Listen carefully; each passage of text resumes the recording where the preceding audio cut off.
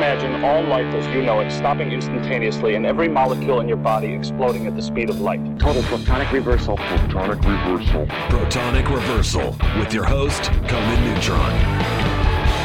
Broadcasting from a secret underground lair in Milwaukee, Wisconsin. A gigantic middle finger to everything that is rock about music, rock and roll, and corporate power. The thing is, though, if you don't laugh, you're going to go on a killing spree with sharpened nails.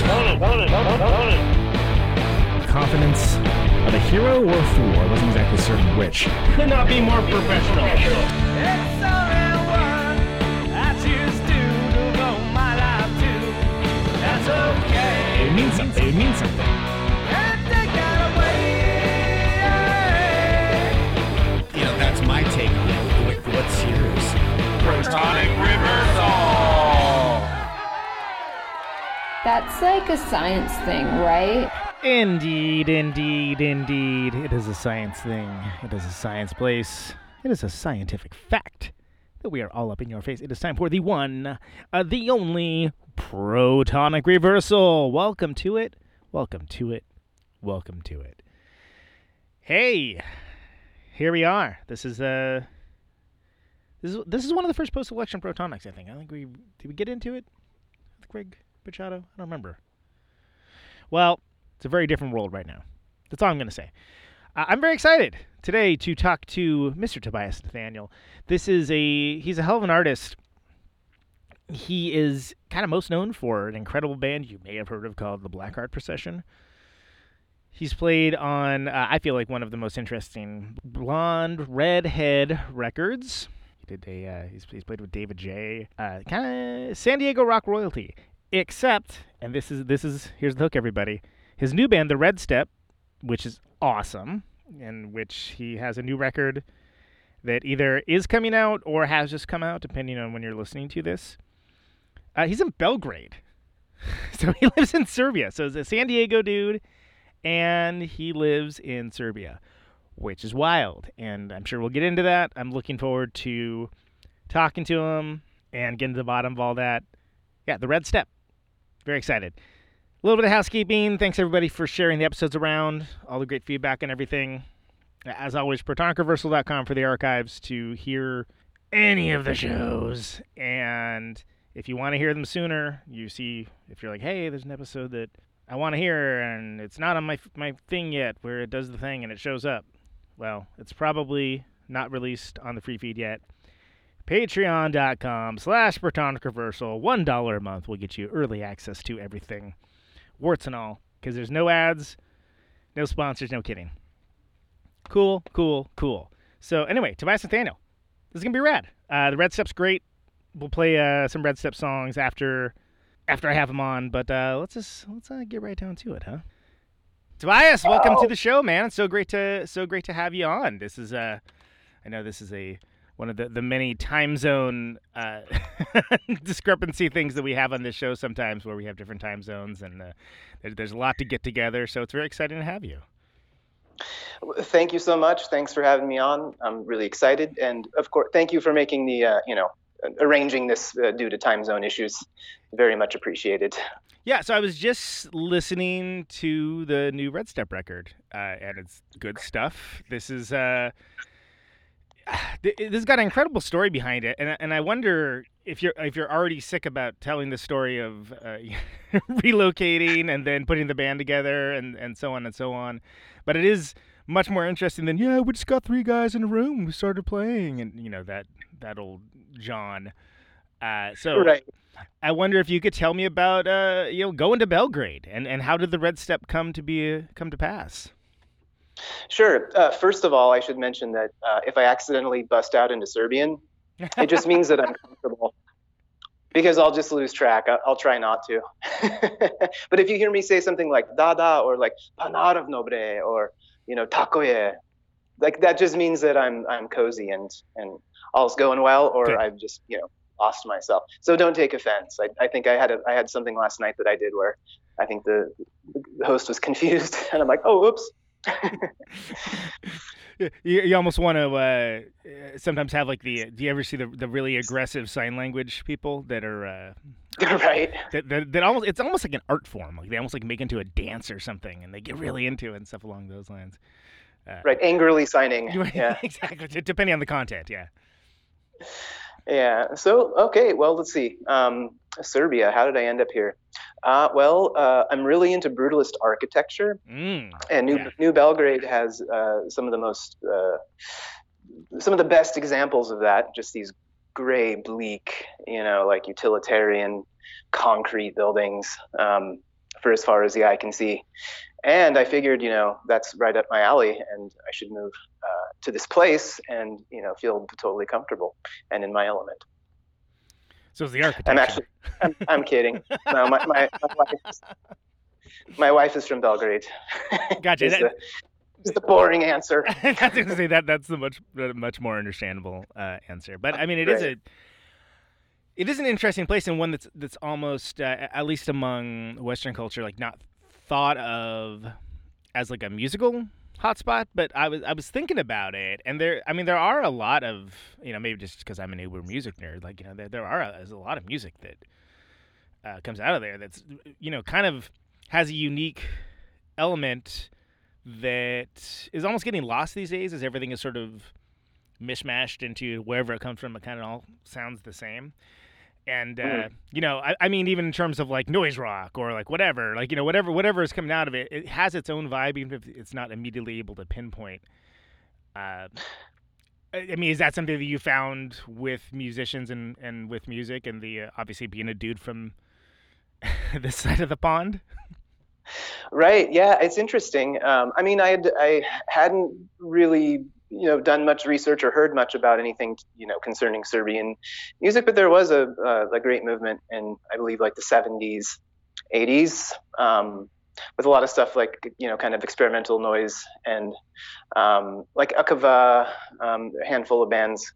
But now it's interesting. There's kind of like there is a scene, and there are a lot of great bands, but it's kind of dominated here by this kind of music called Narodnjaci, which is like folk, and there's an additional version of that called turbo folk, which is some kind of like techno version of this folk music. That's what happens when you hit the turbo boost on a kit, is you get the turbo folk. Huh? Right, with Casio keyboards with that like modulator. Right. So it's like banding, as if it were a Ibanez with a whammy bar. It's like that. It's really, really crazy. But there are some great bands here. Like I'm trying to think of Obrni Program, Pressing, who are current. My friend Uroš, who incidentally recorded the Red Step album and his Blackheart Processions live sound guy. Okay. He has kind of a surf thing called Threesome, and they actually have I believe in their label is in Washington. So, but they're great. They're like it's instrumental and surfy and cool, and I think they did something that is unique and kind of translates well outside. Serbia is a bit like insular, and I think partially due to its location and economy. I know a lot of bands don't end up here. We never did. Yeah, it's like just far enough outside the circuit, if you will, that it's kind of difficult for them to get the same sort of touring acts and whatnot, almost in the same way that I guess at a much more smaller scale as some of the cities that are just isolated enough that they sort of have no choice but to create their own scene because there's nothing coming to them, or if they do, it's sure. Like I don't know. For instance, like southern tip of Florida, like not exactly easy to access. Right. And exactly. Is it worth your time? They're kind of out of the loop, in terms of like alternative stuff. And yeah, it's sort of similar here. And you would have to, make a concerted effort to get here. I mean, I know a lot of people who've gone to Zagreb, which is in Croatia. Yeah. But you kind of fit it in to the circuit a little easier. Right. Well, and I guess it's interesting. I didn't realize, according to Wikipedia, turbo folk served as the dominant paradigm of Slobodan Milosevic, the nationalist regime. Right. Wow. The darker side of turbo folk. Okay. Yes. So what you're talking about is you have a musical culture that largely has been left to its own devices and has to rely upon its own creativity to flourish and to grow. Right. And it's either regional, local or regional, part of whatever ex-Yugoslavia. There are some artists who are left over from that time. For example, Zdravko Čolić, known as Chola. He's kind of a singer. He's been around since the 60s. And no matter where he plays in this region, it's like apeshit crazy crowds. So there's still some of this regional stuff left over. As well, and a handful of bands that are left. A band, for example, called Party Breakers here. They've been around long enough to have developed fan base throughout all of ex-EU Balkans. And I don't know if you've heard the band Goblini. No, I'm not familiar. Hey, we actually have a funny tour story about them. And I believe they're from here. Or were they from Slovenia? I forget. Anyway, they're from the region, and they also maintain this kind of regional popularity. So when you're putting together the Red Step stuff, did you have the idea that you were going to be making a new band? Was it just like let's get something together and just see what happens? Like what was the intent behind putting it all together? Interestingly enough, like really none. I kind of moved here, and I met these guys who, one of whom happened to be my wife's brother-in-law, and he played drums. And the guy who is now my kum, which is in Serbian, it's kind of hard to translate. Kind of like a godfather or sort of figure, like it's exactly. Yeah, exactly. Yeah, godfather and best man sort of combination thing. So godfather to the kids, best man at your wedding. Oh. And this guy Boris, who plays keyboards, and they were in a band called Kazna Zaushi, kind of like a garagey kind of post-punky thing. They were kind of popular in the 90s, and I happened to see them play, and I was like, these guys are great musicians. And we ended up meeting, of course, due to family stuff, and they're like, we should go all jam, let's go jam together. Right. And not being a big jammer, I was like, well, let's go. Kind of like, I'm really not. So like, we, kind of got together. I had a few ideas left over from, I had just been in San Diego for like four months, and with the intention there of maybe starting something with some people there. So I had some ideas, and we got together and just kind of started playing, and we just sort of kept practicing. I kept bringing, ideas like chord changes and primary melodies and stuff, and we just kept working on it. And so pretty organically, it just kind of, there was no, like, let's get together and do this thing and for any purpose. Other than just to play. Did you have an idea that you wanted to, and the reason why I'm specifically asking about direction stuff is because it's a little, it's pretty lively band, like a little more frantic and incisive in that way, which was a kind of, getting away from the, the very lovely, but I'm sure sometimes boxed in Black Heart Procession. Exactly. Around you. Well, you hit the nail on the head. Doing Blackheart for as long as we've been doing it, it's really taxing to kind of draw upon those sort of emotions and express them. Yeah. It can be draining.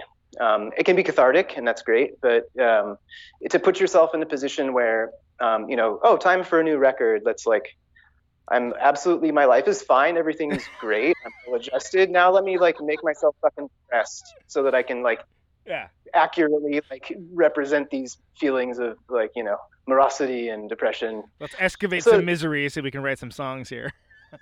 Exactly.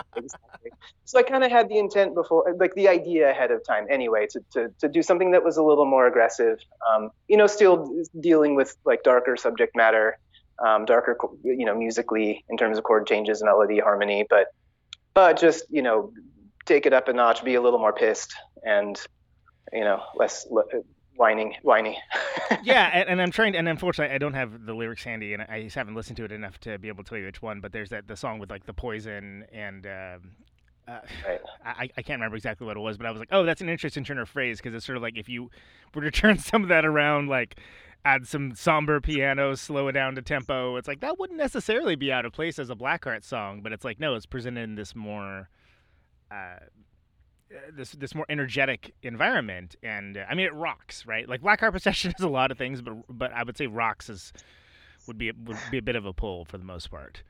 Sure. Yeah, most of the time. From time to time. Every once in a while, yeah, exactly. Bring the rock. It's we're capable, yeah, everybody is capable of rocking, but the choice is the ethos is not it's not Kiss, Exactly. Yeah, and interestingly, those that song is called "For the Dead." Thank you. And I didn't have them labeled, so so here I am, just like the one with the thing that does the stuff, yeah. Well, yeah. Luckily, there's like one song that has poison in the lyrics. So I was pretty easily able to suss that out.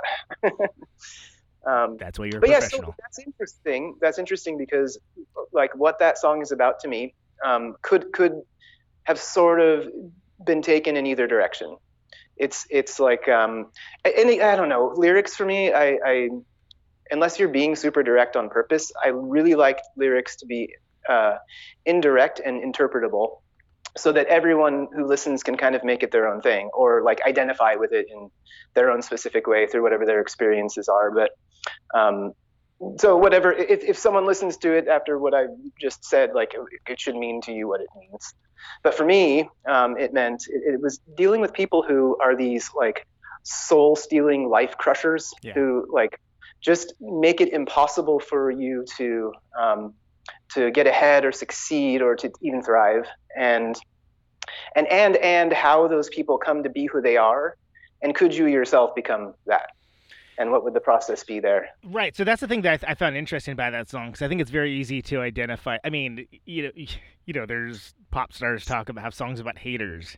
It's like that part's easy, but like the idea of like kind of turning that focus towards this postulating this what if and looking at motivation, I thought that was interesting, and I'm a fan of that kind of lyricism and that kind of exploration, and also it happening in that kind of music, because I feel like unfortunately a lot of folks feel like unless it's presented with certain musical trappings, that nothing of import is being said, and I think that's malarkey, frankly. Absolutely, yeah. No, I think it's important to, people can make, they can enjoy and not enjoy whatever they want. But for me, I like things that challenge me to question things. Why is this how it is? Why do I feel how I do? Why do other people maybe feel how they do? And so I kept the whole narrative there, or like I kept the perspective from one person. So it never really shifted from, I'm talking about you, right? You're talking, so I kept it all in kind of first person to have this connection between the antagonist and protagonist, whatever. Instead of being like, hey Jeff, why are you such a jerk? Yeah. I don't even know who Jeff is in this case, but Yeah. Oh, Jeff talking about himself. Right. Exactly. Oh God, that's one of my favorite things ever, when people like refer to themselves in the third person. Toby is super happy right now. Right. That's I'm trying to think of talking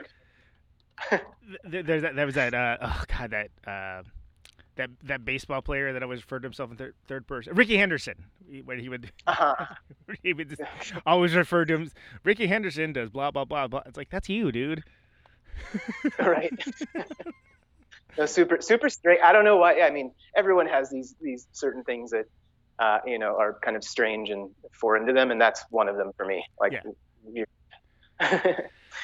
Well, how much are you into the idea of? Because again, it would have been. You're at the point in your musical career that you could have just put this out in your own name. Did you feel very much the identity of it as a band, and sort of sublimating that identity for the purposes of this band was important to the presentation? Well, I think that no matter who has like certain amount of creative control or authorship or presentation of ideas, I think that everyone always matters, and what they bring, even if it's in a certain part or what their experiences have been, what they bring to the table is totally important. And I wanted it I wanted it to be a band. I like the idea of the collective in whatever capacity. And yeah.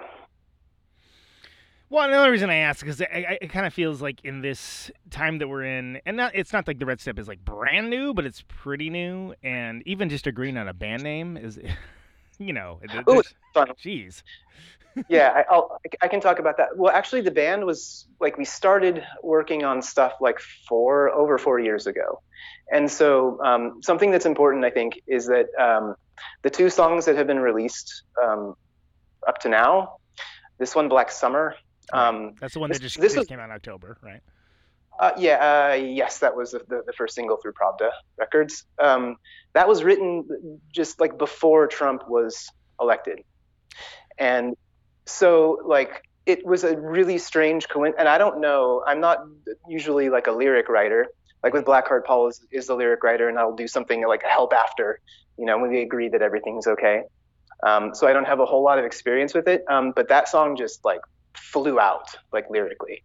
And I was always curious, like, why did I choose summer? And like, it doesn't really make sense in this context. But yeah, like I see that it was kind of this weird prediction and unfortunate, horrible thing that unfortunately came true in some ways. And then for Reset, same thing. That was written 3.5 years ago after Trump was elected.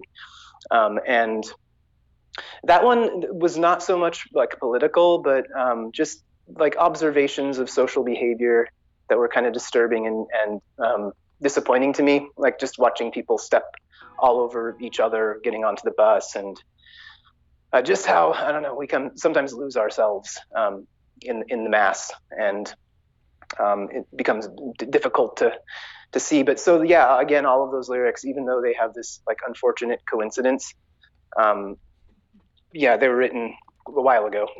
And you weren't necessarily like writing the theme. It's just that's what came forward at that time, and it happened to correspond. Yeah, exactly. So the the band, as you mentioned, you've got a lot of great players. You're mostly known for playing piano, but you're a pretty ripper guitar player. Which one did you start with first? Can we go back to the name before I forget? Oh yeah, please, by all means. Yeah. Yeah. So this is cool. Like, so I think that names are weird because I don't know. I think that like having a not shitty name is better than having an awesome name. Or like it's more about like let's choose something that doesn't suck. First do no harm. Is that what you're kind of getting? Yeah, exactly. Like, I don't know. I don't know about you, but like I've had this experience of like that's an awesome name, and then you think about it for a few days, and you're like, oh shit, it has that connotation. Like, oops. And hopefully you think of that before you name your band that. Yes, officially, right? So I was talking to my cum Rudy, the bassist, and he was mentioning how his son had just started to drive. He had finished, passed the test, which is actually fairly brutal here. It's like really difficult. And he had passed, and he took his first drive on his own, and he was trying to translate a Serbian saying, which is kind of like just, like go for it, jump in the fire, like, like time to do it. And he translated it incorrectly as like taking a red step. And I was like, whoa. That's cool. What does that mean? It sounds mysterious and cool. Yeah. Yes, and it had like all kinds of weird like connections. So I thought like, okay, with Blackheart Procession, it's sort of it's a color and a movement. And first of all, I was like, wow, that's interesting. And it's very simple. It wasn't taken. So that was part of the... Yeah, I guess that's probably the most key thing of all, is that somebody else doesn't already have it. But then, it's good. The other things I thought about were like, in trying to do this like analysis, like, will this have anything, will it turn out bad in some way? The moving to Serbia, which was, under Tito, like kind of communism. Sure. I didn't even think about that aspect of it. That's fine. Right. And well, having lived here, there's still, it's changed quite a bit since, in the last 5 years, but there are still plenty of socialist leftovers. And a lot of institutions still in place. So it feels, quite a bit different. So there's that aspect, like this red step moving from, the States to here. Then kind of like a dance move, like they would, the step.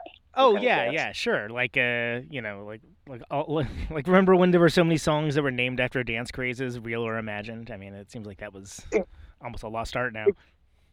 Exactly. So something like that, and then also it's kind of noirish a little bit, like some like footprint stepping in the blood and making bloody footprints. I don't know. Well, yeah, because you could almost envision like a Wim Wenders movie with that name, or like something Jim Jarmusch or something, right? Something right. Where you've got just like people looking really dour and like something ominous happening and something along those lines. So it's evocative image-wise. Yeah, and at least it didn't suck, and it had these little connections that I thought personally and as a sort of continuation. Oh, not post Black Art, but as the next, my first project kind of post Black Art. Why do I keep saying post Black Art? It still exists. But I know what you're saying, right? Since since Black Art is being an active concern. I mean, as much as any band can be an active concern in this day and age, right. But I know what you're saying. But again, I guess we got to be careful with the language here, because it is a band that means a lot to a lot of people, and people might freak out. Right. Anyway, there was a name thing before I managed to forget it. And of course, all credit to Rudy, our bassist, and Mike Hume. Yeah, that's a hell of a... Well, that's great, too, because then you actually have a good story. Because one of the reasons I actually really asked how'd you come up with the band name? Because to me, that's like a 7th grade fanzine level question, unless there's a great story behind it. So that's actually a really good story. Oh, fantastic. My favorite question ever was, what's your favorite pizza topping? Sometimes those can be genius, though. Like there's a... Yeah. There's a show, I don't even know what it's called, and I've referenced it in this show before, so you think I would be able to remember it, but it's literally just like little kids interviewing bands, and it's the best. Like, it's even when it's like not great, it's still the best. But every once in a while, I'll be like, man, that's a good question. Well, I never thought of that, and that's from the mouths of babes, as they say, right? Right. How it's framed, what the context is, sure. Like, yeah exactly. Like, any of these can be good. Or genius, perhaps. So the whole band isn't Belgrade specific, right? I mean, you have isn't Sarah Jane from London? Yeah, I met her. She moved here briefly to Belgrade, and that's how we met. So she was here through a large portion of things, and for the recording, and has since moved. I think she lives in Spain now. Because I was going to ask with Brexit and everything, and just moving around between countries and whatnot, I was kind of curious about that aspect of things. But... Yeah, everyone else is here.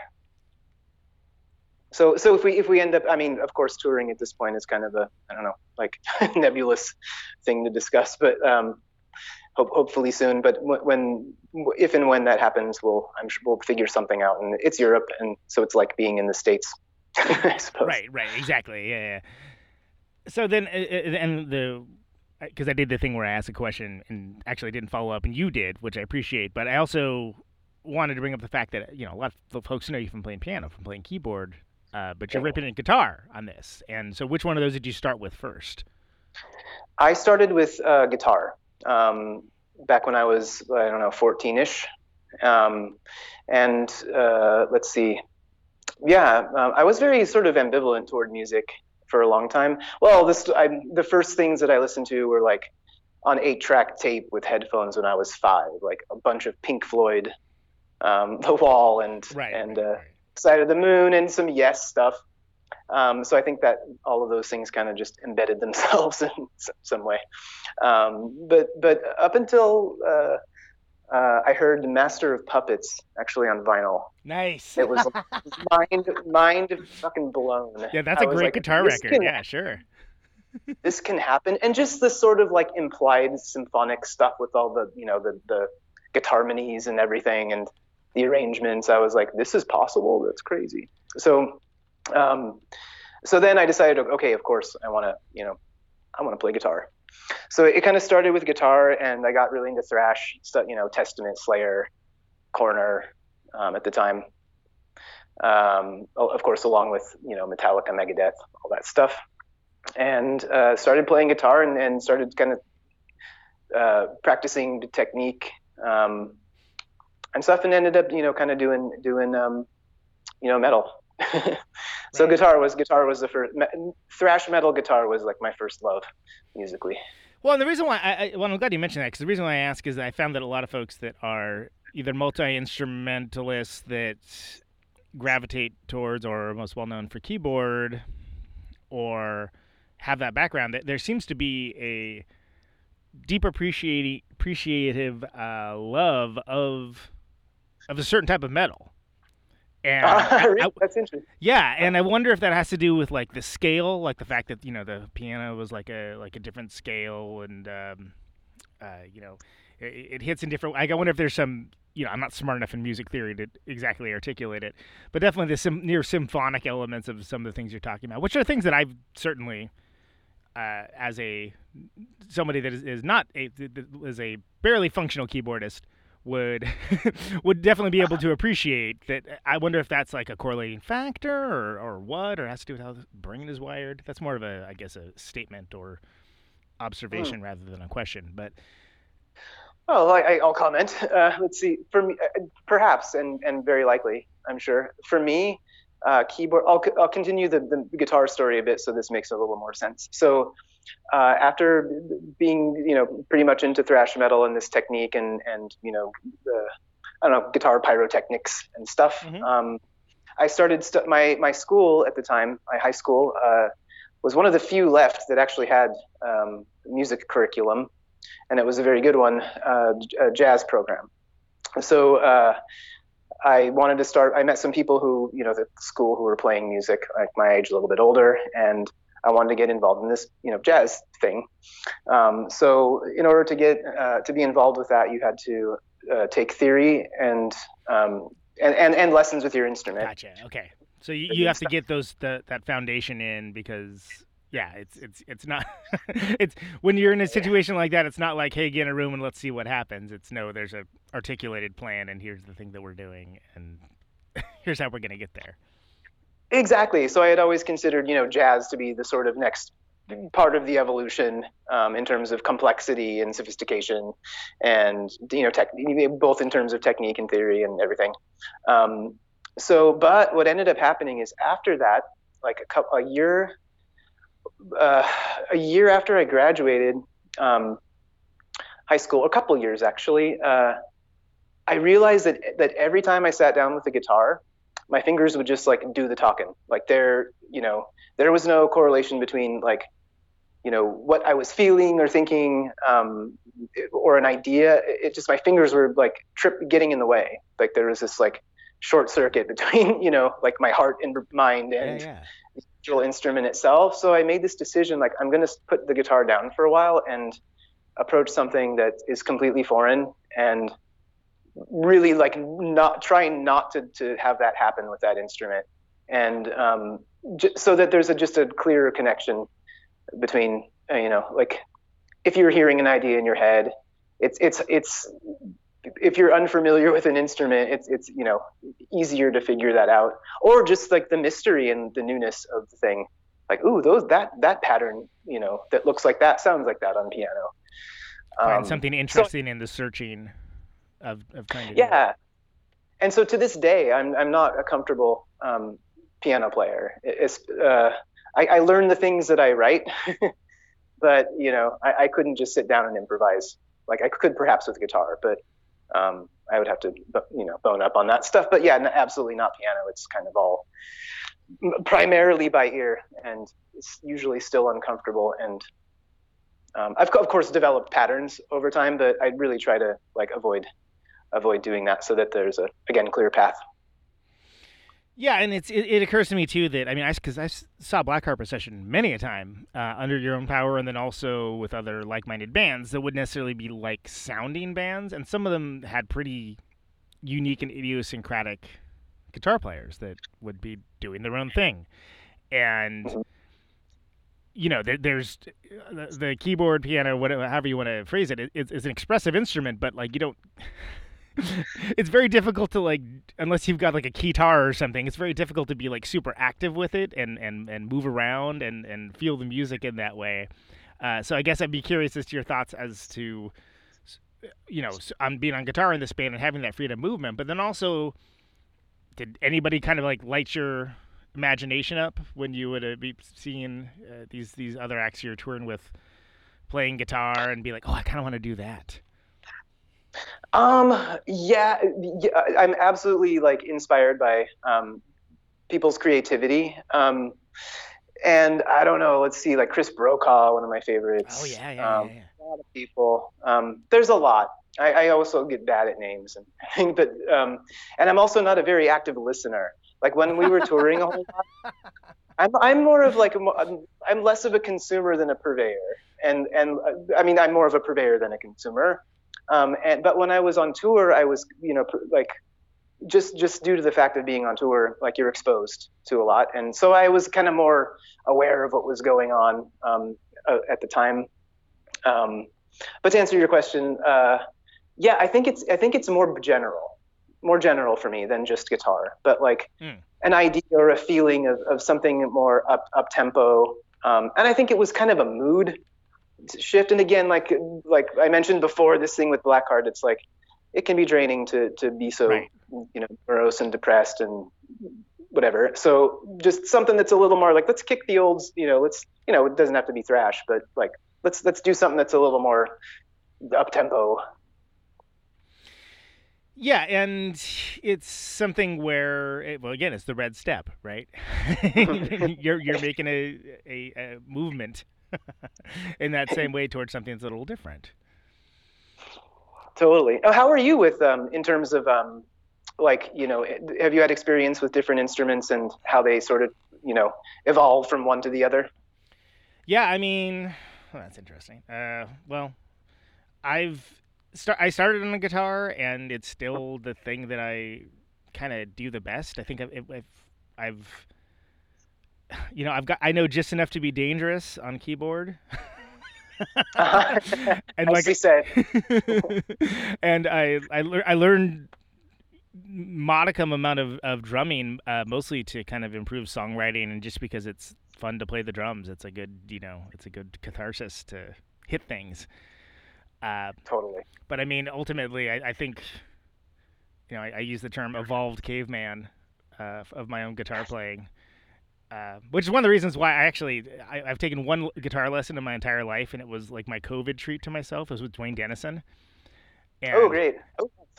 And like 98% of what he did was like 10,000 feet over my head. So I was like, oh my God.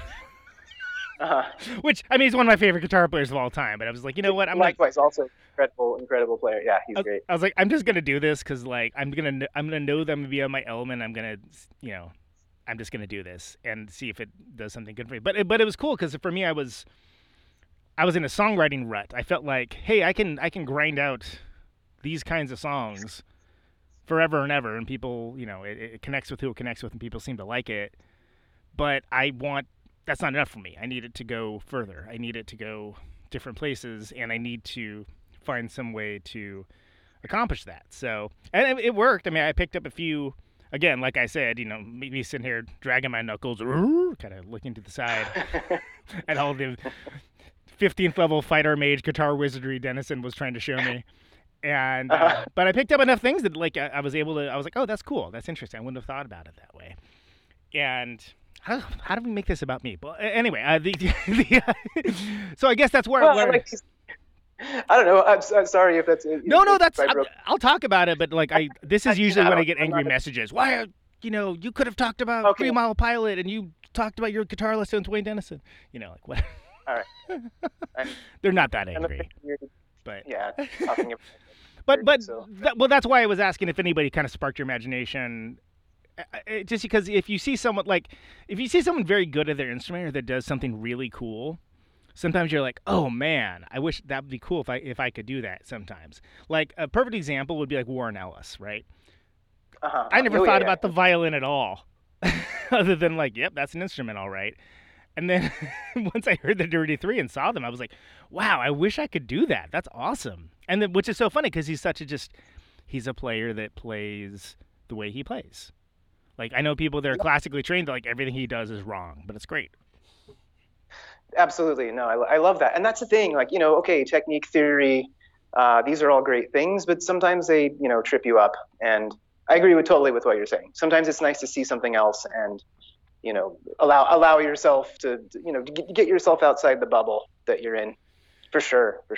And of course, as you mentioned, there's no touring right now, but I mean, the freedom of movement of not being stuck behind a keyboard too is that's going to make you think about music sometimes in a different way. Right. And actually I've been teaching guitar through the COVID times online, and doing that has been really fun. And though I look at it a little bit differently, so I'll have students who are like, I want to learn A, B, C, or D song. And so it's really fun to go, to grab the guitar and use it like in that context where it's like not necessarily what I would be doing like for myself, but it's just I'm having fun with it now. Like I've been watching like, different, I was always a little bit like confused about how like country solos work versus blues. Sure. solos. Yeah. So like for instance, Elliot at- Easton from the Cars is a total like country solo style player, even though like the Cars are not a country band in any way, shape, or form. I always found that fascinating. Go ahead. Yeah, please. Yeah, absolutely. So then that was really fun. I discovered something where it's like, ooh, that sound comes from this combination of the major and minor pentatonic of the same note. Right. So you play A major pentatonic, A minor pentatonic, you kind of combine them together, and that makes that sound. And I was like, oh man, you can even use the passing tones. So like the flat 5 of the blues scale, right, would be in a certain place. You can even use that as a passing tone and use them all. You just sort of turn them into one big scale and use your ear, and it's great. So that was really fun. So absolutely, in terms of like discovery and new things, I have been having a lot of fun with guitar lately, and in those terms. I actually just bought a really cool. Actually, my wife bought it for me. I tried to dissuade her, but she refused, and I thank her for that. It's a Vox SDC 33, so single double cutaway. Oh, cool. Solid body double cutaway. It's weird. They made them I think they made them for a couple years, 10-ish years ago. And it's strange. It looks like some combination of an SG, so it's got the two horns, but it's pretty thin, and it's got these like kind of P90s, but you can split the coils. It's really a weird guitar, and I'm loving it. Well, so you said it was a Vox. What was it? It was a Vox.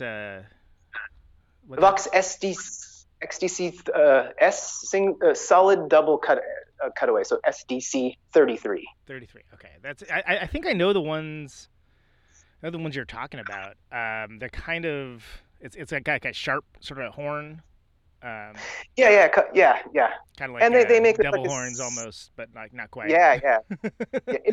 Which is what I love about it. It's like, it's pushing the line of like you could be like it's almost metal, but it's just not.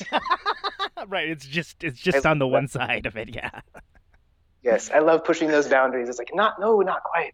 Like you haven't officially arrived in metal land, but and of course then the headstock is very classic looking, so that sort of detracts from it.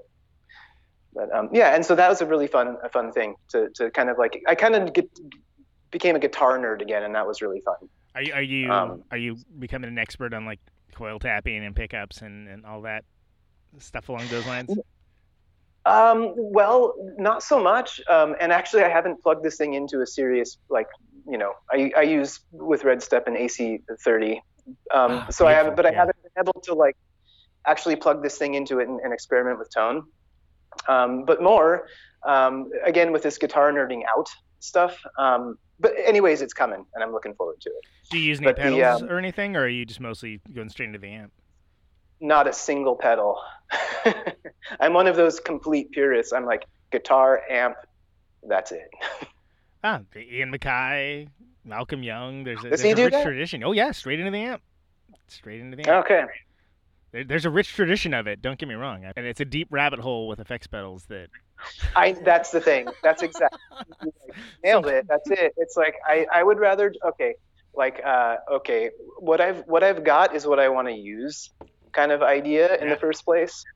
And whatever instrument, you can make something out of it and do your thing. It's fun. It's again fun to experiment with that stuff. And the rabbit hole, it can get crazy.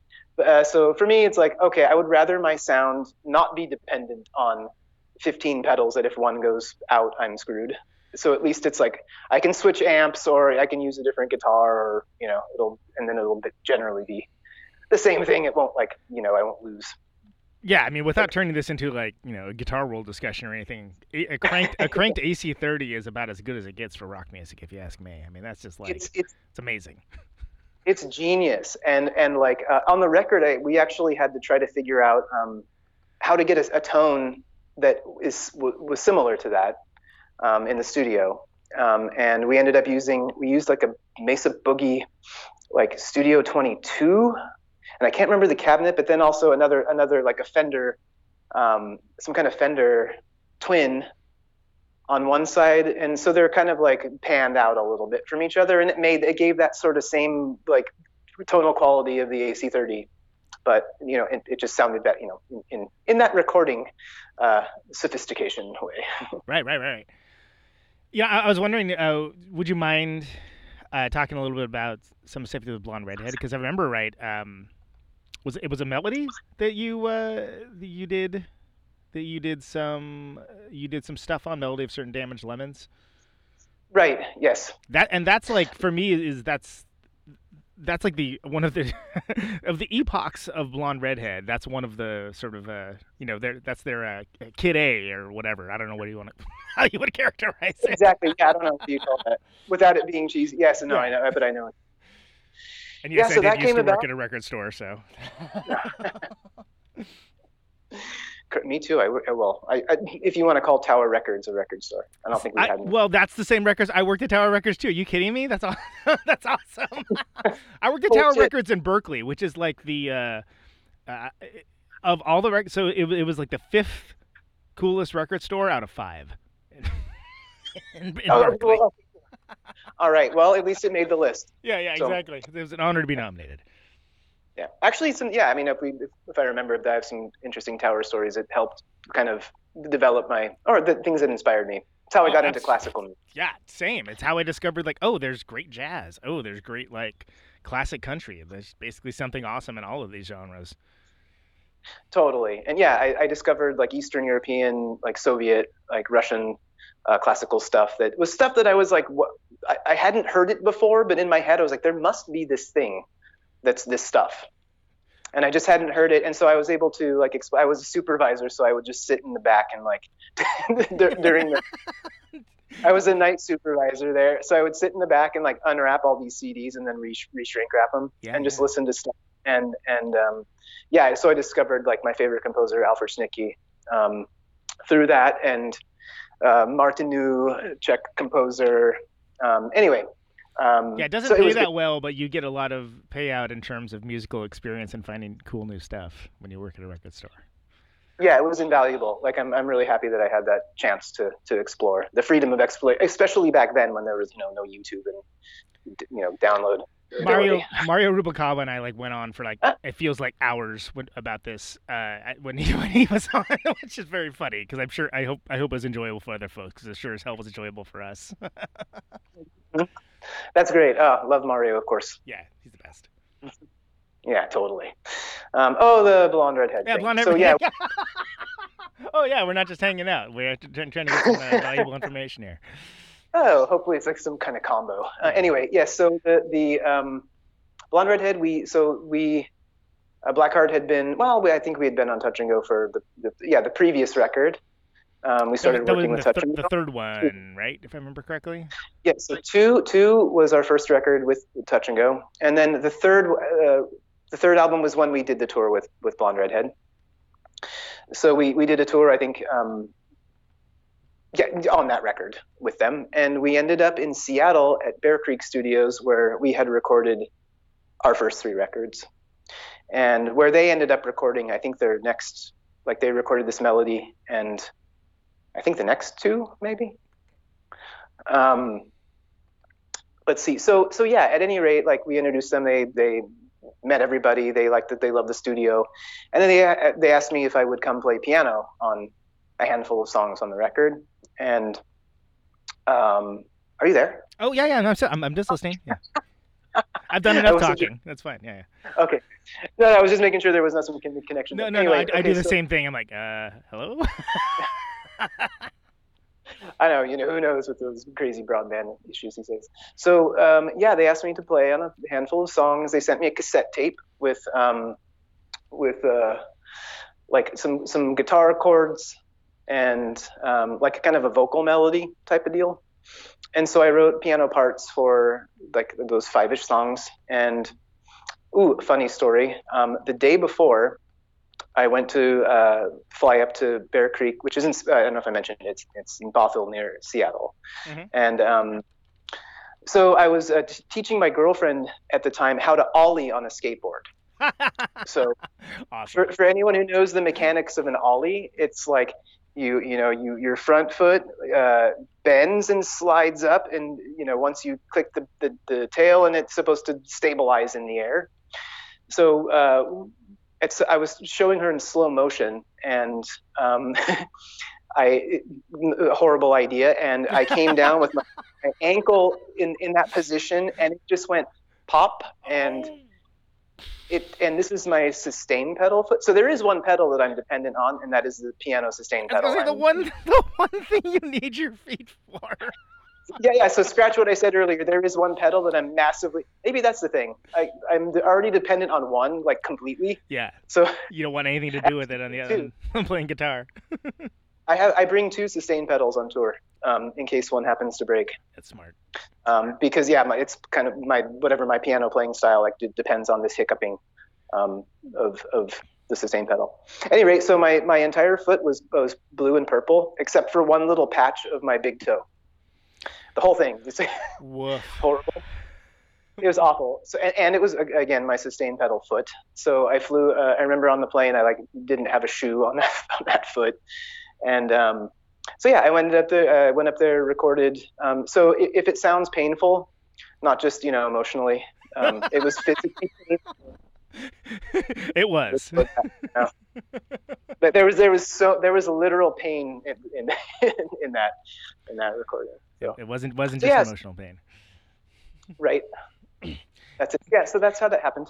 Did you have an idea at the time that that it was gonna connect with folks the way it did? Like, was it immediately apparent that this was like something that was epochal, if you will? You mean this the actual song itself, or the album? Yeah. When the record was coming together, like when you're hearing the tracks in their non-demo form, and you're playing to them and stuff, did it make sense? Well, I was surprised at the direction they went. Yeah. Like in a good way. Right, because it wasn't noisy really at all. Different. But it was, Yeah, and it's structured differently, focused on different elements, more melodic, harmonic, just different than before. So, but it was cool. I mean, again, part of their evolution. And the next record was I think the next one was kind of, it made a little movement, but I think the one after that, like, I forget the name, but it sounds kind of like slow divey and stuff. They kind of made it. Yeah, I forget the name too, but that's fine. We all know. Everyone's got the internet. They can figure it out, or just let us email me about it, and like it'll be like 5 months from now, I'll be like, what? And I'm like, right, which is more likely. One of hundreds of podcasts in that one moment, right? Yeah, because everyone listens to it in their own time usually, and then it's like I get them. Like oftentimes I'll just get like a random comment like, I'm sorry, I don't remember, what is this about? And then they'll remind me, and they're like, oh yeah, I remember that, but. Yeah, but even more strange about a couple of those songs I ended up on, this one of them, which is For the Damage. Yeah. Like crazy. So someone actually told me, because weirdly with that record, like I have like a couple aliases, and I didn't really get stuck on Tobias Nathaniel like as my like sort of official music pseudonym for a while, and I gave them my real name, and so I was credited with my real name, right, with Toby. Yeah. So it was weird in terms of credit, so it's like credited differently, But anyway, so I don't know much about. I hadn't heard from them, and we haven't spoken in a while. But someone told me like that Blonde Redhead song that you're on, like, is like crazy viral. It's part of that Rick and Morty thing. Yeah. And it's the evil Morty theme.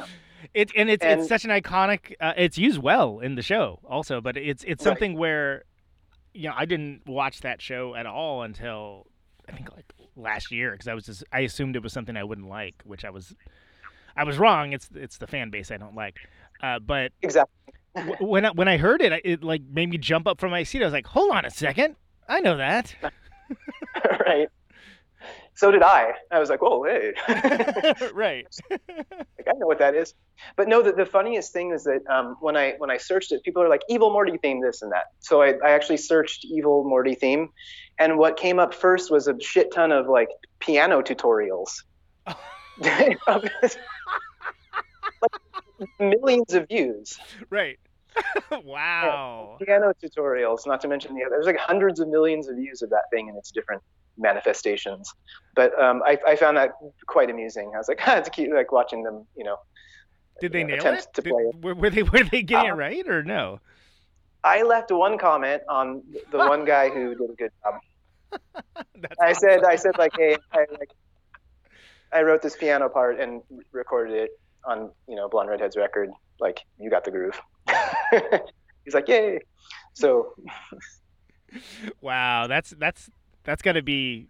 I would venture to say I know anything about the mindset of somebody who makes piano tutorials on YouTube, but that's got to be the nadir to a certain degree of sure. Success. No, he was happy. He's like, wow, I'm honored. Thanks. Yeah, because that show is it's very, very popular. I mean, it's massive. Yeah.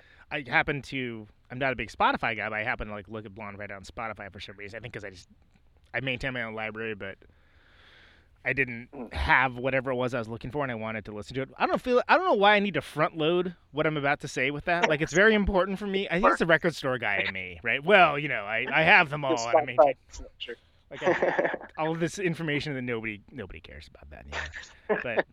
But I noticed that it's the because it's the coda on that one, for the damaged coda, and it was like, oh, why is that? So many more streams than all the rest of them. And I was like, oh right, it was in that cartoon, and then like that's when it was sort of like, oh yeah, that cartoon's like one of the biggest things in the world, and like everybody knows what that is, and like all these people that have never heard Blonde Redhead, don't know from that record, like they know that piece of music, which is just wild. It's like a part of like mass culture.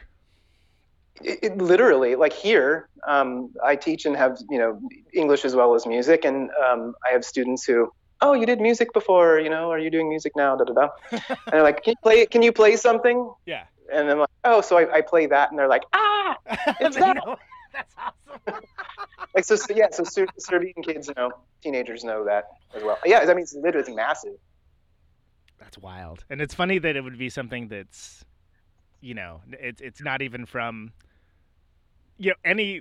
I love that record. I love that song, but you could like slip in any Black Heart Procession song in there too, and that also would have been just as it would have hit like those moods. So it's funny that something that you were a guest on.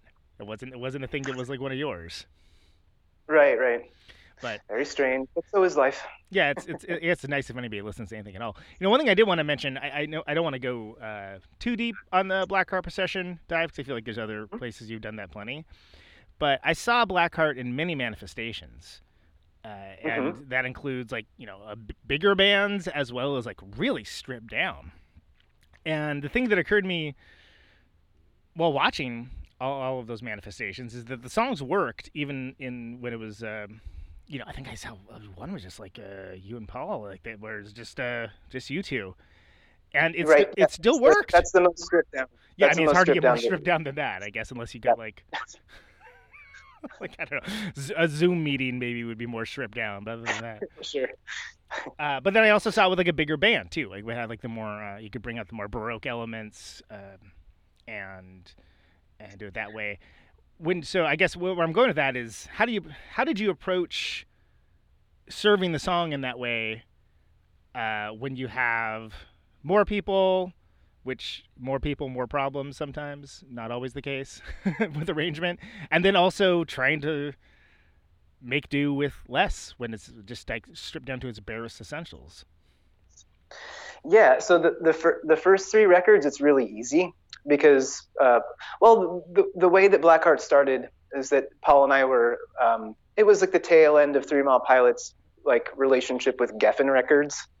And so, after having gone through that experience, I won't go into it much, but you can imagine, everyone was like, and we were like, it's one of those things where it's crazy to even think about that happened at all, but it's most of those stories are the same, so I don't think we need to go into too many details.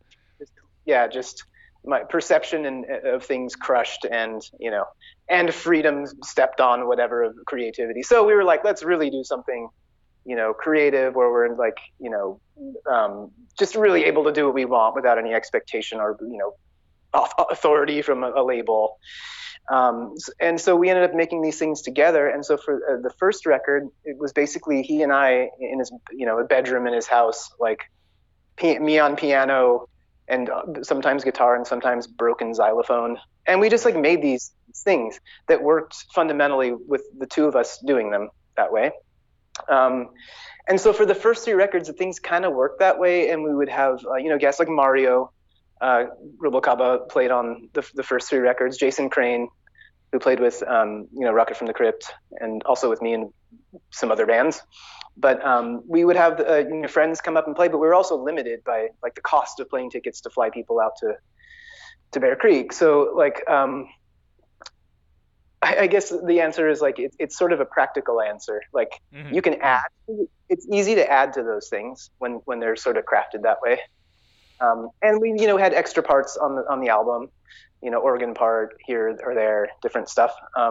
So it's easy to remove things from the core, or it's easy to add things to this core thing, and then they can be removed later, like for the show. So I think that's maybe why it worked. However, the 3 records after, we actually like started the studio, or rather Paul did, in San Diego, and we used our advanced instead of recording at Bear Creek to, buy some gear and start kind of taking the reins there. And when we did that, we had access to a lot more resources in terms of like friends and people to actually come in and play. And then it got trickier. Like there are songs, most of the songs from the first 3 records could theoretically be played just like Paul and I. Yeah.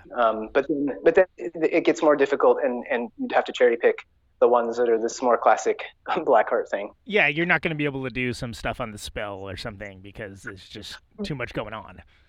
Totally, it requires the band. Yeah, like it requires everything there. Or everything there is part of the core, Yeah. Well, and it occurs to me, too, that I think one of the reasons why some folks really resonate with those first 3 records is because it's like the space in between everything is almost an instrument in and of itself. Absolutely. That was, yes. Uh-huh. I don't know if it was a deliberate choice, but I've come to think of it the same way, like especially early Blackheart stuff. It's, almost more about what's in between than what's there. It's like a negative. Do you find that folks' connections to that band, and especially that era, to be, is that a welcoming experience? Has it ever gotten weird or uncool or anything along those lines? It's been, I don't know, it's been great. I mean, I'm like grateful to, been a part of something that has affected people in a positive, it's usually a positive way. At least what I hear of. I was feeling depressed, and this, really brought me out of it. Like I identified with it. It felt real to me, and I understood that other people can, feel this way and can express it. So yeah, I mean, absolutely for me, very positive. But just like everything, in terms of fans and, whatever, press, expecting you to sort of like have this impossible combination of maintaining your sound and then evolving at the same time. Right. And so any step at all is going to be misinterpreted, or, oh, that wasn't what I wanted you to do. Well, too bad. Right. So yeah, so it makes it difficult as, as a band, and when you're writing things, and when you're, I mean, for me, what's important to me in music, like everything is great, but like the 2 things that matter to me are genuineness and taste. So like if you're not genuine, I think that people can feel it. I mean, there's even some mainstream bands who like, I'm like, well, that sucks, but it's like genuine. They mean it. It sucks in a very genuine fashion. But they mean, yeah, like you can, I don't know. I think people can tell, they can sniff it out. Totally. Like that's, and then for me, taste is important. And like, you know, if you want to, I'm not big on, you know, the genre definition or whatever, but there's certainly like, you probably shouldn't combine A, B, and C. It would be tasteless. So yeah, it's just difficult. It's difficult to try and balance all those things and make everyone happy. And in the end, the point is, I guess, like, I'm really happy that people like, you know, that Blackheart stuff and whatever we've done. I'm super appreciative. But in order to do it, it's like we've got to be genuine. Yeah, exactly. Sometimes, how do you maintain that without changing something or becoming contrived and, you know, forcing yourself to do something new? If there's nothing like going in a new direction, it's just not. Yeah, it requires a little bit more of a psychic cost because of you wouldn't want to harm the integrity of the thing. Exactly. Yeah, it's a strange dynamic there. But it's interesting. I mean, I felt like when, you know, Amor del Tropico came out, like I was like, oh, interesting. I didn't expect this, but I like it. Like it didn't seem like it was like off base. It didn't seem like there was like a major stylistic shift in the ways that matter. It just was like, oh, they're trying. Oh, this is cool. And honestly, like I these days, I probably, if I throw on Blackheart, I'm probably gonna throw on that or the Spell rather than the first three, because the first three are like, I need to be in a certain mood or this is not gonna hit right. Exactly. Yeah. Yeah, and again, largely with Amore, it's because we were able to record in San Diego and have, you know, more people involved in the project and playing in different, you know, like upright bass on this or cello on that, where we didn't have that option before. So I think that the genuinity was still there, and we were just, you know, happy to have more people involved and make the songs a little bit more dense. And in some cases, there are some that are equally, you know, minimal. yeah, and it seems it wasn't as, I guess what I'm saying is it wasn't as big of a deviation necessarily as some people's howling about it maybe would have led you to believe, where it was like, okay, you just want them to be the Ramones? Like they've made like 3 records of like this like really awesome model and inward looking bar stuff. Like this is, I thought it was great personally, but I also play music, so of course I think that extra cool. But yeah, and also you mentioned the Spell. The Spell is something to me that's underrated. It's like if I, you know, people ask me to suggest a Blackheart to them, I'll tell them either 2 or the Spell. I think that's on point. I think those actually might be the 2 best records for that band that from my personal taste. I mean, I think they're great. Yeah, the Spell, I don't know, it didn't hit this kind of I don't know, critical acclaim or whatever as the previous ones did, but for me it's really special. Like it's one of the most, like I'm most nostalgic about that, like the time of my life in my life when that was happening, when we were recording and writing that one really like evokes, you know, brings these memories back. That was Joe Plummer played drums on that one, if I remember correctly. That's right. Yep. Joe, and let's see, Jimmy was on that. We had Jimmy, yeah, did some bass and keyboards. Yeah, it's funny how that works, and then it's also funny how things like hit differently, because I feel like, I mean, Blackheart Procession is used as a reference point now. Heck, I've used it as a reference point for things, like to the point of just being like, people know what that means, you know. And it's like, this is gonna sound weird, but I said Greg Picciotto from Dillinger Escape Plan on, and Dillinger Escape Plan kind of, like, I could say someone, oh yeah, they're trying to do a Dillinger Escape Plan kind of thing, and people know exactly what I'm talking about now. Exactly, yeah. And I feel like the same thing, like I would see bands where they're this is terrible. I'd see bands with, like, you know, Baroque instrumentation and maybe, like, you know, rocking like the 1920s popper thing, and it's like, oh, I bet we're gonna hear some Blackheart ripoff. Right. Well, who knows? Yeah, I mean, okay, it happened, and okay. yeah. Well, and that's fine. There's nothing wrong with that. I mean, like, whatever. There's bands that like rip off Aerosmith or the Ramones or whatever. Like, it's something where, you know, when you were coming at it from just, you know, the 3 Mile Pilot experience and just writing those songs together, did it ever occur to you it would have that cultural cachet down the line and, like, you know, whatever, 22 years later, 23 years later? Right. It was strange, and something related to that is, the whole thing was a whirlwind. We wrote that first album, recorded it, and had it mastered in like a month and 2 months maximum. Wow. And it was like super, super fast. And I just remember finally there was a moment to breathe. And it was when, Paul and I had driven up to Bear Creek actually for that one. Yeah, yeah. So long drive from San Diego. But on our long drive back, we were listening to the mastered first album, and we were like, well, that's pretty cool. Right. I don't know in the way that you do when you hear like a record done, and you're like, oh, right on. That's. Well, it was like I think I wonder if anyone will like it, and I was like, I don't know, but I think we did something pretty cool, like pretty unique. And so I remember that kind of moment, and I guess that sort of fuels my impression of things in that way. Well, and it's fascinating that like it seems like that, however you'd want to characterize what those records are, it seems to have a deep connection with this new generation of music listeners, that that's kind of where they're at as a resting state almost. Not to like be like, oh, well, this generation's depressed, but like there's almost like a deeper affinity now that and I mean that's kind of going back to the spell, that it almost seems like, I don't even remember what the hell was popular around that time, but it seemed like everything was kind of moving in mass culture, was moving towards something else. And not that like black art was ever necessarily in vogue, so to speak. Right. But I think one of the nice things about all these tools and immediate availability of everything is, although the meritocracy argument's a logical fallacy, I think there is some truth to it, that, stuff that's awesome and, out of time and, accidentally iconic, however you want to say it, like it's going to be able to connect with folks in a different way, even without all that context attached to it. Right. I mean, well, whatever happened, and again, none of this was on, there was no like whiteboard with like, let's do this and become some iconic and this or that. Let's do this. I almost said a Serbian word. So, yeah, let's do this so some teenager in 2020 can connect with it. Yeah, exactly. I'm sure that was. Yeah, I mean, like, again, like I mentioned before, it's like, is it genuine? Yeah. And again, I think that's where people connect to it. And is it tasteful and genuine? And like really, like everything else can be built around that. And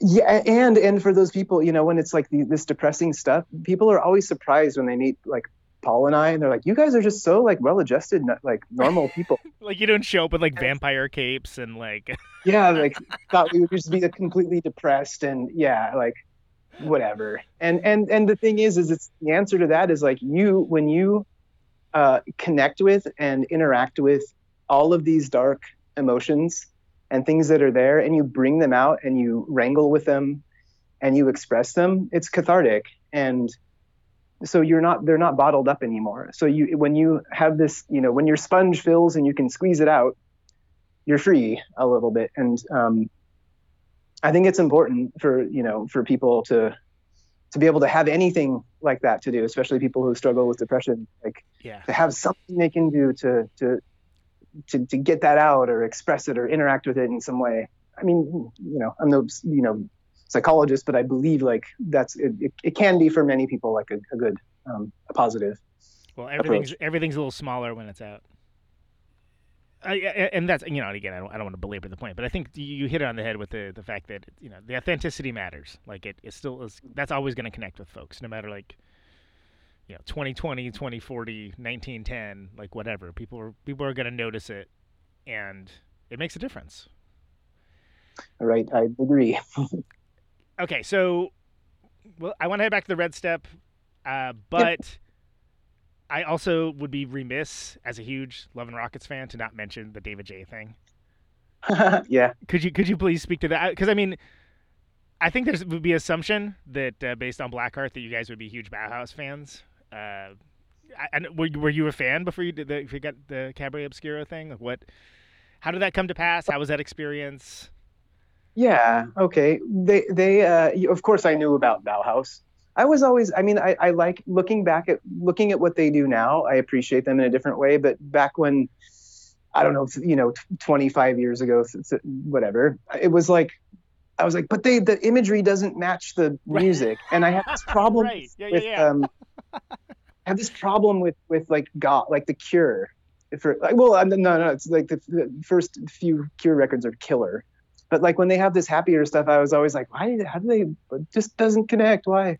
And so anyway, looking back now, I get what Bauhaus did, but I always appreciated them where they were. And so how this worked is, I guess, like for some reason David J had moved to San Diego, and he started going to shows and meeting people, and we ended up meeting, and he asked us if we would, Paul and I, if we would do something with him, and we said yeah. And so it ended up we recorded this thing at Paul's studio, in his home studio, and yeah, I played piano on it and got to play live with him, and I got to play a Bauhaus song live with him. So I have played a Bauhaus song live with a member of Bauhaus.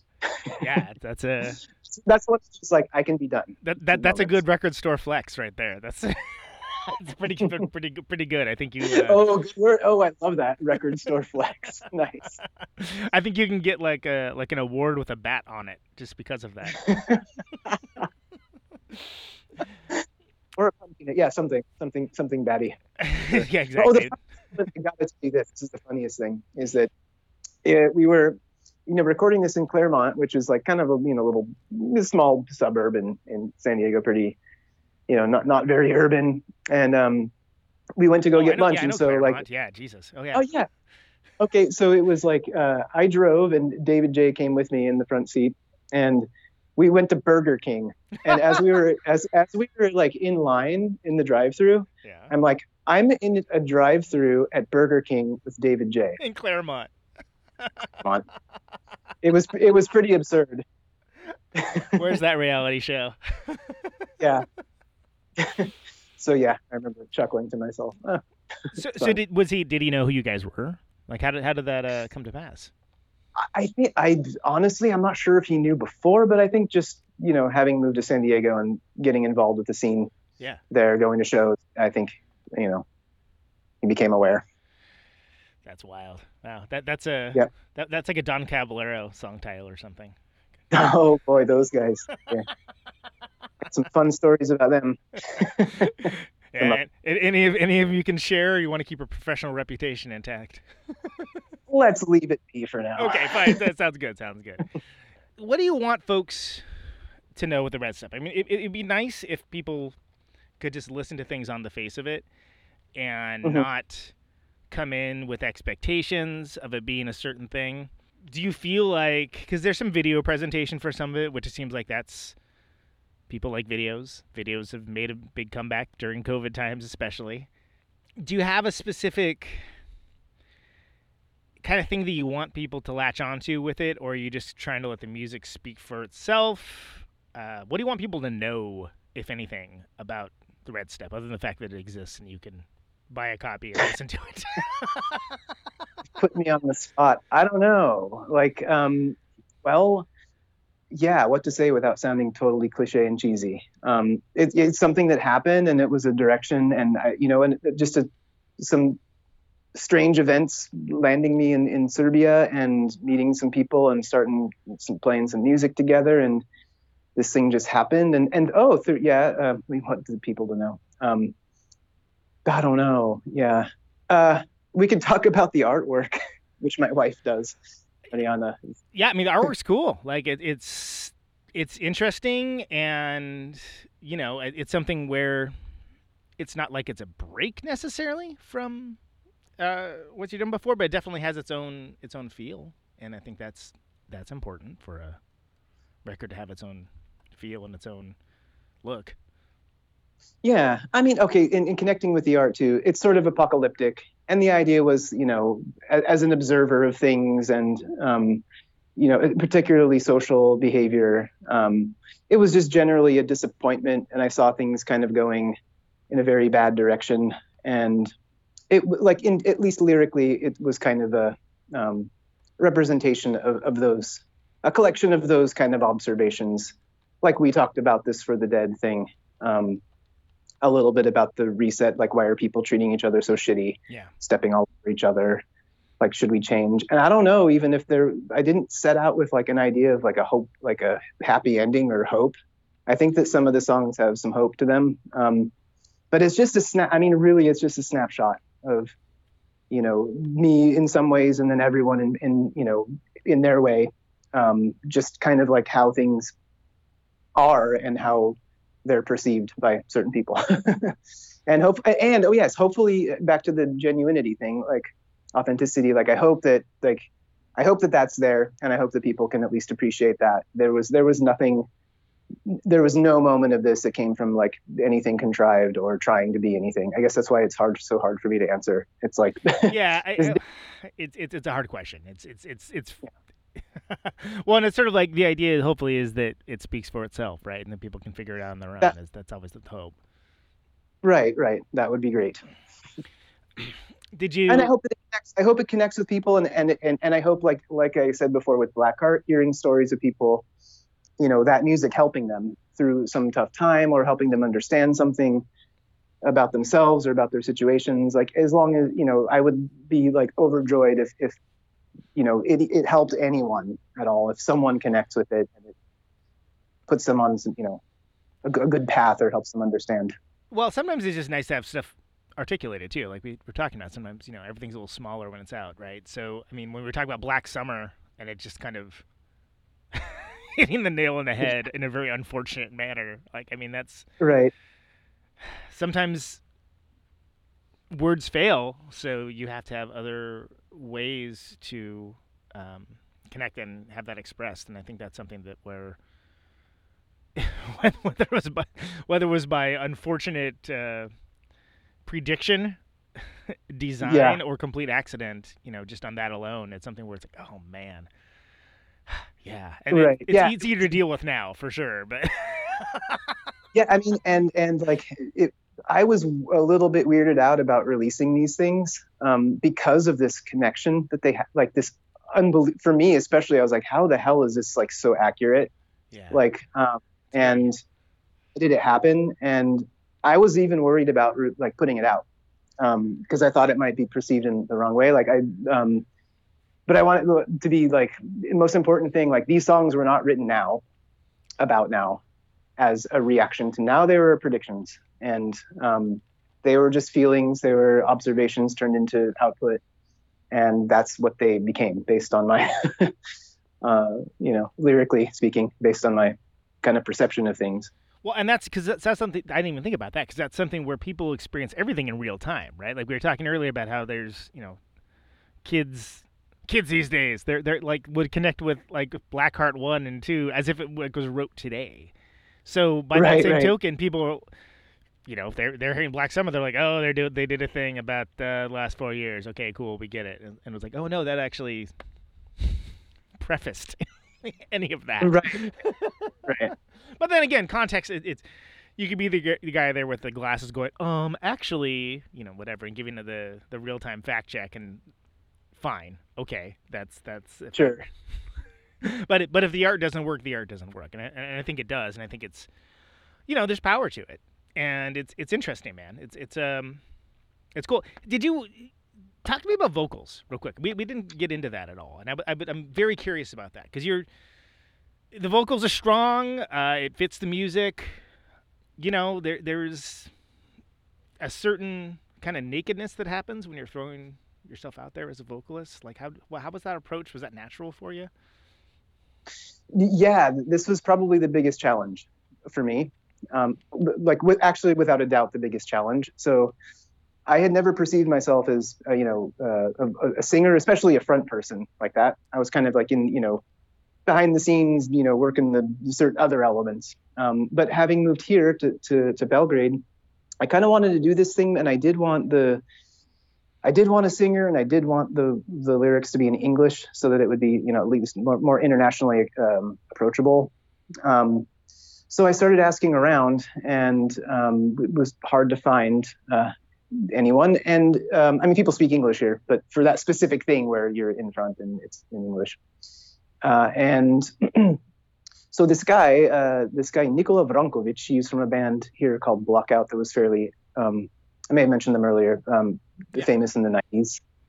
So he's a friend of our bass player. He came to one of the practices. He also does production stuff here. And so I was talking with him, and I'm like, man, yeah, I don't know if you know anyone, who could sing in English and do this kind of thing. And he's like, why don't you do it? Right. And it was like a slap in the face. And I was like, wait a minute, like, okay, I've thought about this before in terms of instrumentation. Like, I play drums, I play bass and piano, blah, blah, blah. Like, I had just never, like, I don't know, I had some, like, limitation in place, some block that was placed there by me for some arbitrary reason. And I was like, okay. So I did. He's like, do it now. He's like, just start singing, play your song and start singing. And I did. And it was, of course, horrible. And he's like, 6 months. He's like, 6 months. He's like, do this, and in 6 months you'll be fine. Well, yeah, because you got to start somewhere, right? And if you're not used to doing it, especially not used to doing it with any degree of regularity, you need to make the adjustment. You need to, like, work those muscle groups, get it in. There's literally physicality that needs to happen with it just to get a comfort level with it. Absolutely, yeah, and then finding your voice. So, like, where, how should my voice sound? What am I capable of? What am I, what would I like it to sound like? What's real for it? And so that, and then as well as, like, lyric writing, I've never really done that before. As I mentioned before, like, Paul writes the stuff, and, like, afterwards we may look at it together and make sure all is good. But it's different when it's really you're the one on the line with stuff. It. Yeah. Right. So I will have to thank my wife, because she helped with the original few songs. We kind of co-wrote them, and then, like, the sort of the training wheels came off, and I'm like, okay, like, I'm getting the swing of it. But yeah, it was really, really difficult. Probably one of the most difficult things in my entire musical career. But anyway, it's done, and you can do it. It's sort of like, it's so cheesy to believe in yourself, but, like, it won't happen if you don't try, at least, and try hard and for a while, and see if it can be something. And almost the most important thing is just being comfortable with your own voice too. Like, with the limitations and imperfections as much as anything else. Like, it's easy to, like, I've seen the most well-trained singers in the world, but they have no confidence of any kind. And it's like, okay, well, you're note perfect, but who gives a shit? Right. Yeah, not to put your fine point on it, but I mean, sure, and it matters if you give a shit about what you're doing. Yeah. So, like, when you mean, again, with this genuine shit, like, when you mean what you're saying, like, it'll connect even if it's not perfect. I'm never out to be perfect. Like, I don't know. I don't think perfect. What is perfection anyway? Like, oxymoron. Right. Perfect punk music. Like, right, exactly. What does that mean? Yeah, but yeah, right. and that's where I was going with it. Is that, like, there's folks where it's like, oh yeah, the tonality is perfect, and, like, the pitch is perfect, but it just doesn't matter. It's like a glass house or something. It just doesn't hit the way it should. And again, with the red step, it's different than Blackheart, but there is like a genuine nature from it, which for me, that's anything that kind of quote unquote comes from punk rock in the larger sense of the term, almost always has. Right. Well, this is illuminating. I mean, you kind of restructured or reframed something for me. But yeah, that genuinity, and especially when it comes from those places, like, super important. Yeah, and in terms of punk and that sort of, need to express, absolutely. Well, man, this has been great. Thanks so much for doing it. Before I let you go, thanks so much for having me. But also, yeah, it's super great, and thanks again. And it was awesome. Last thing is that I always ask. It's the only canned question I ever ask anybody, and you can interpret it however you like. But why do you do what you do?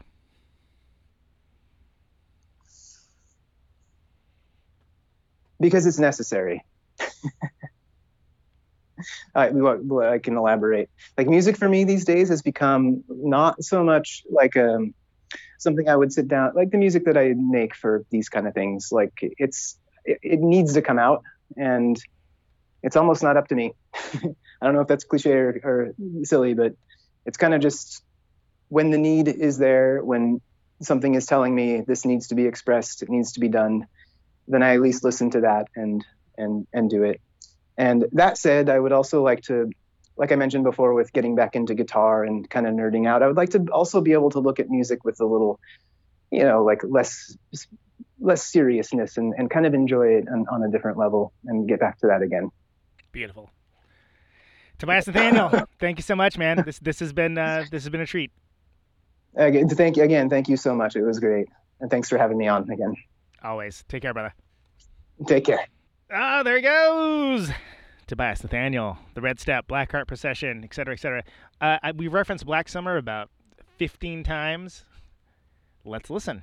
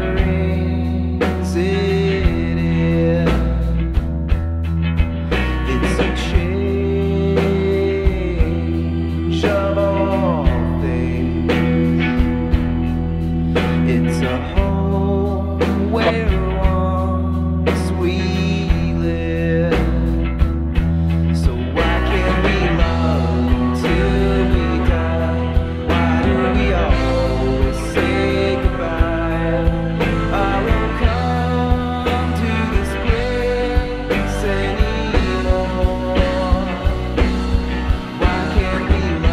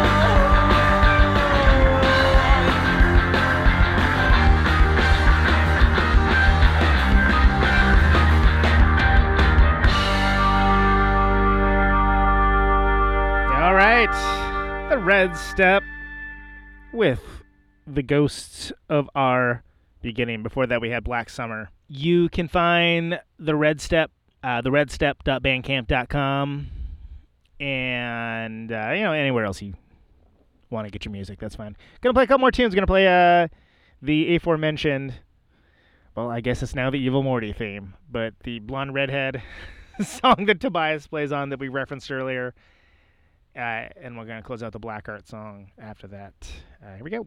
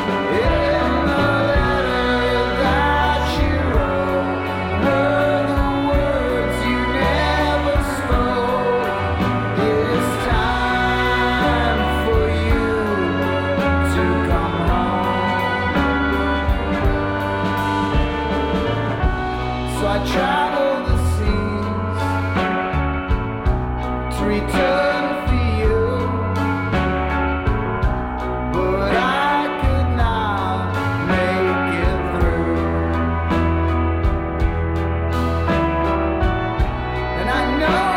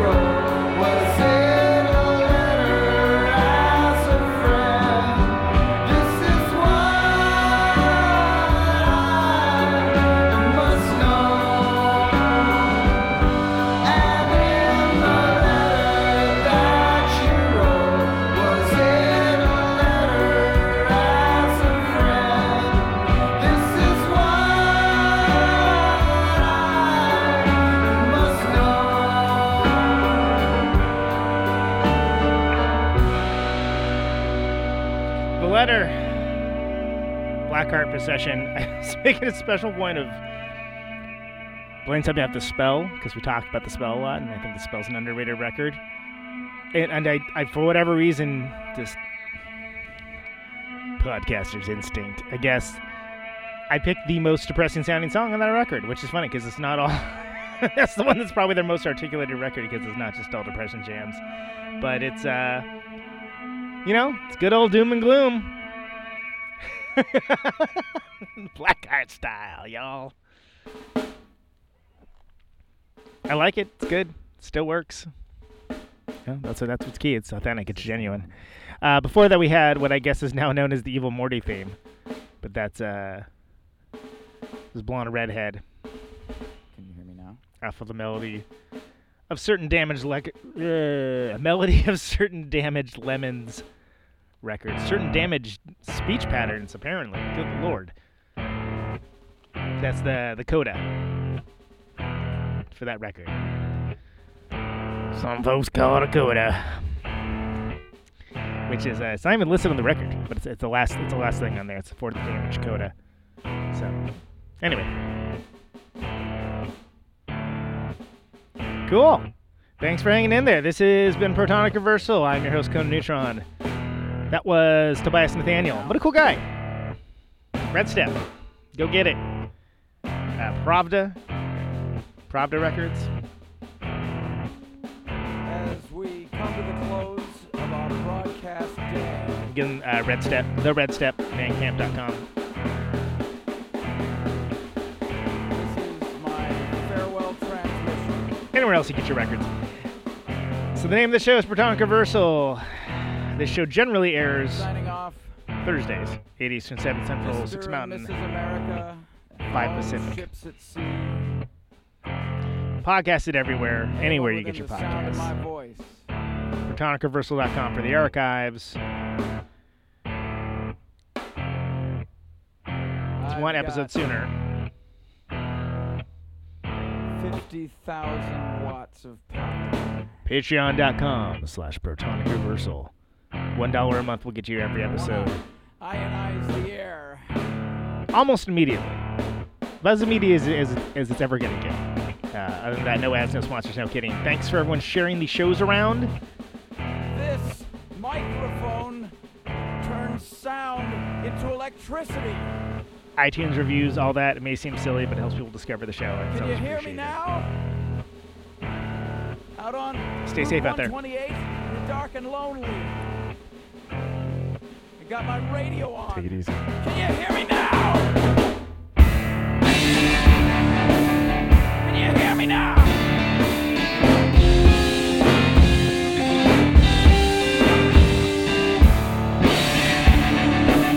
Can you hear me now?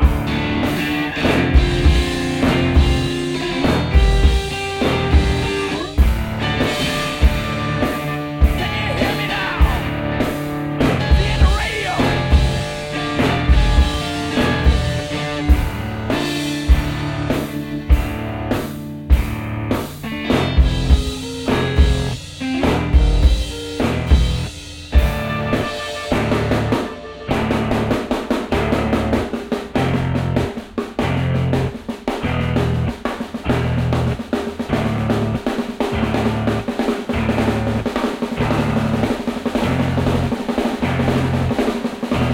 And that snare drum and that drum roll means we've got a winner.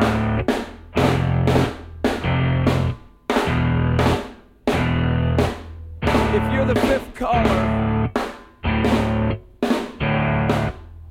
or any caller at all,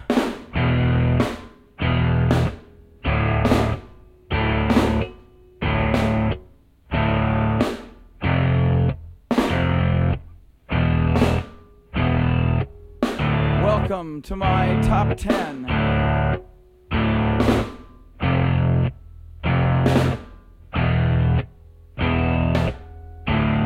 I'd like to thank our sponsor.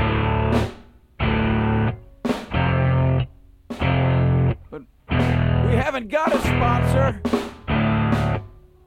Not if you were the last man on earth. She was prepared to prove it. This one goes out to a special girl.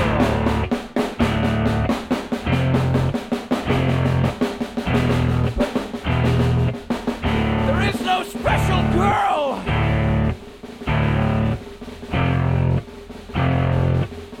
It's the end of radio. The last announcer plays the last record. The last what? Leaves the transmitter. Circles the globe in search of a listener. Can you hear me now? Can you hear me now?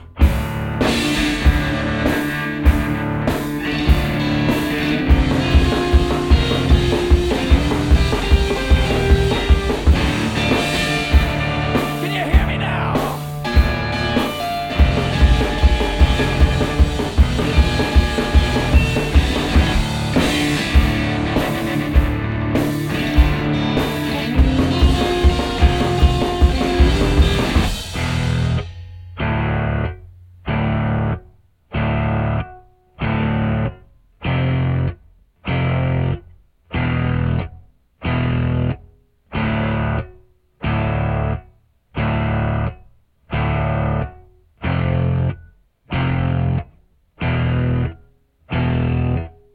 Is it really broadcasting if there's no one there to receive? It's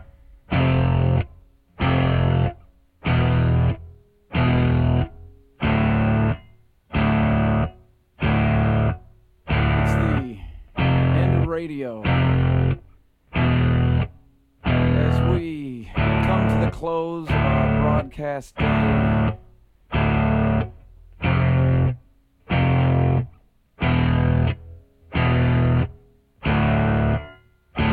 got my radio on.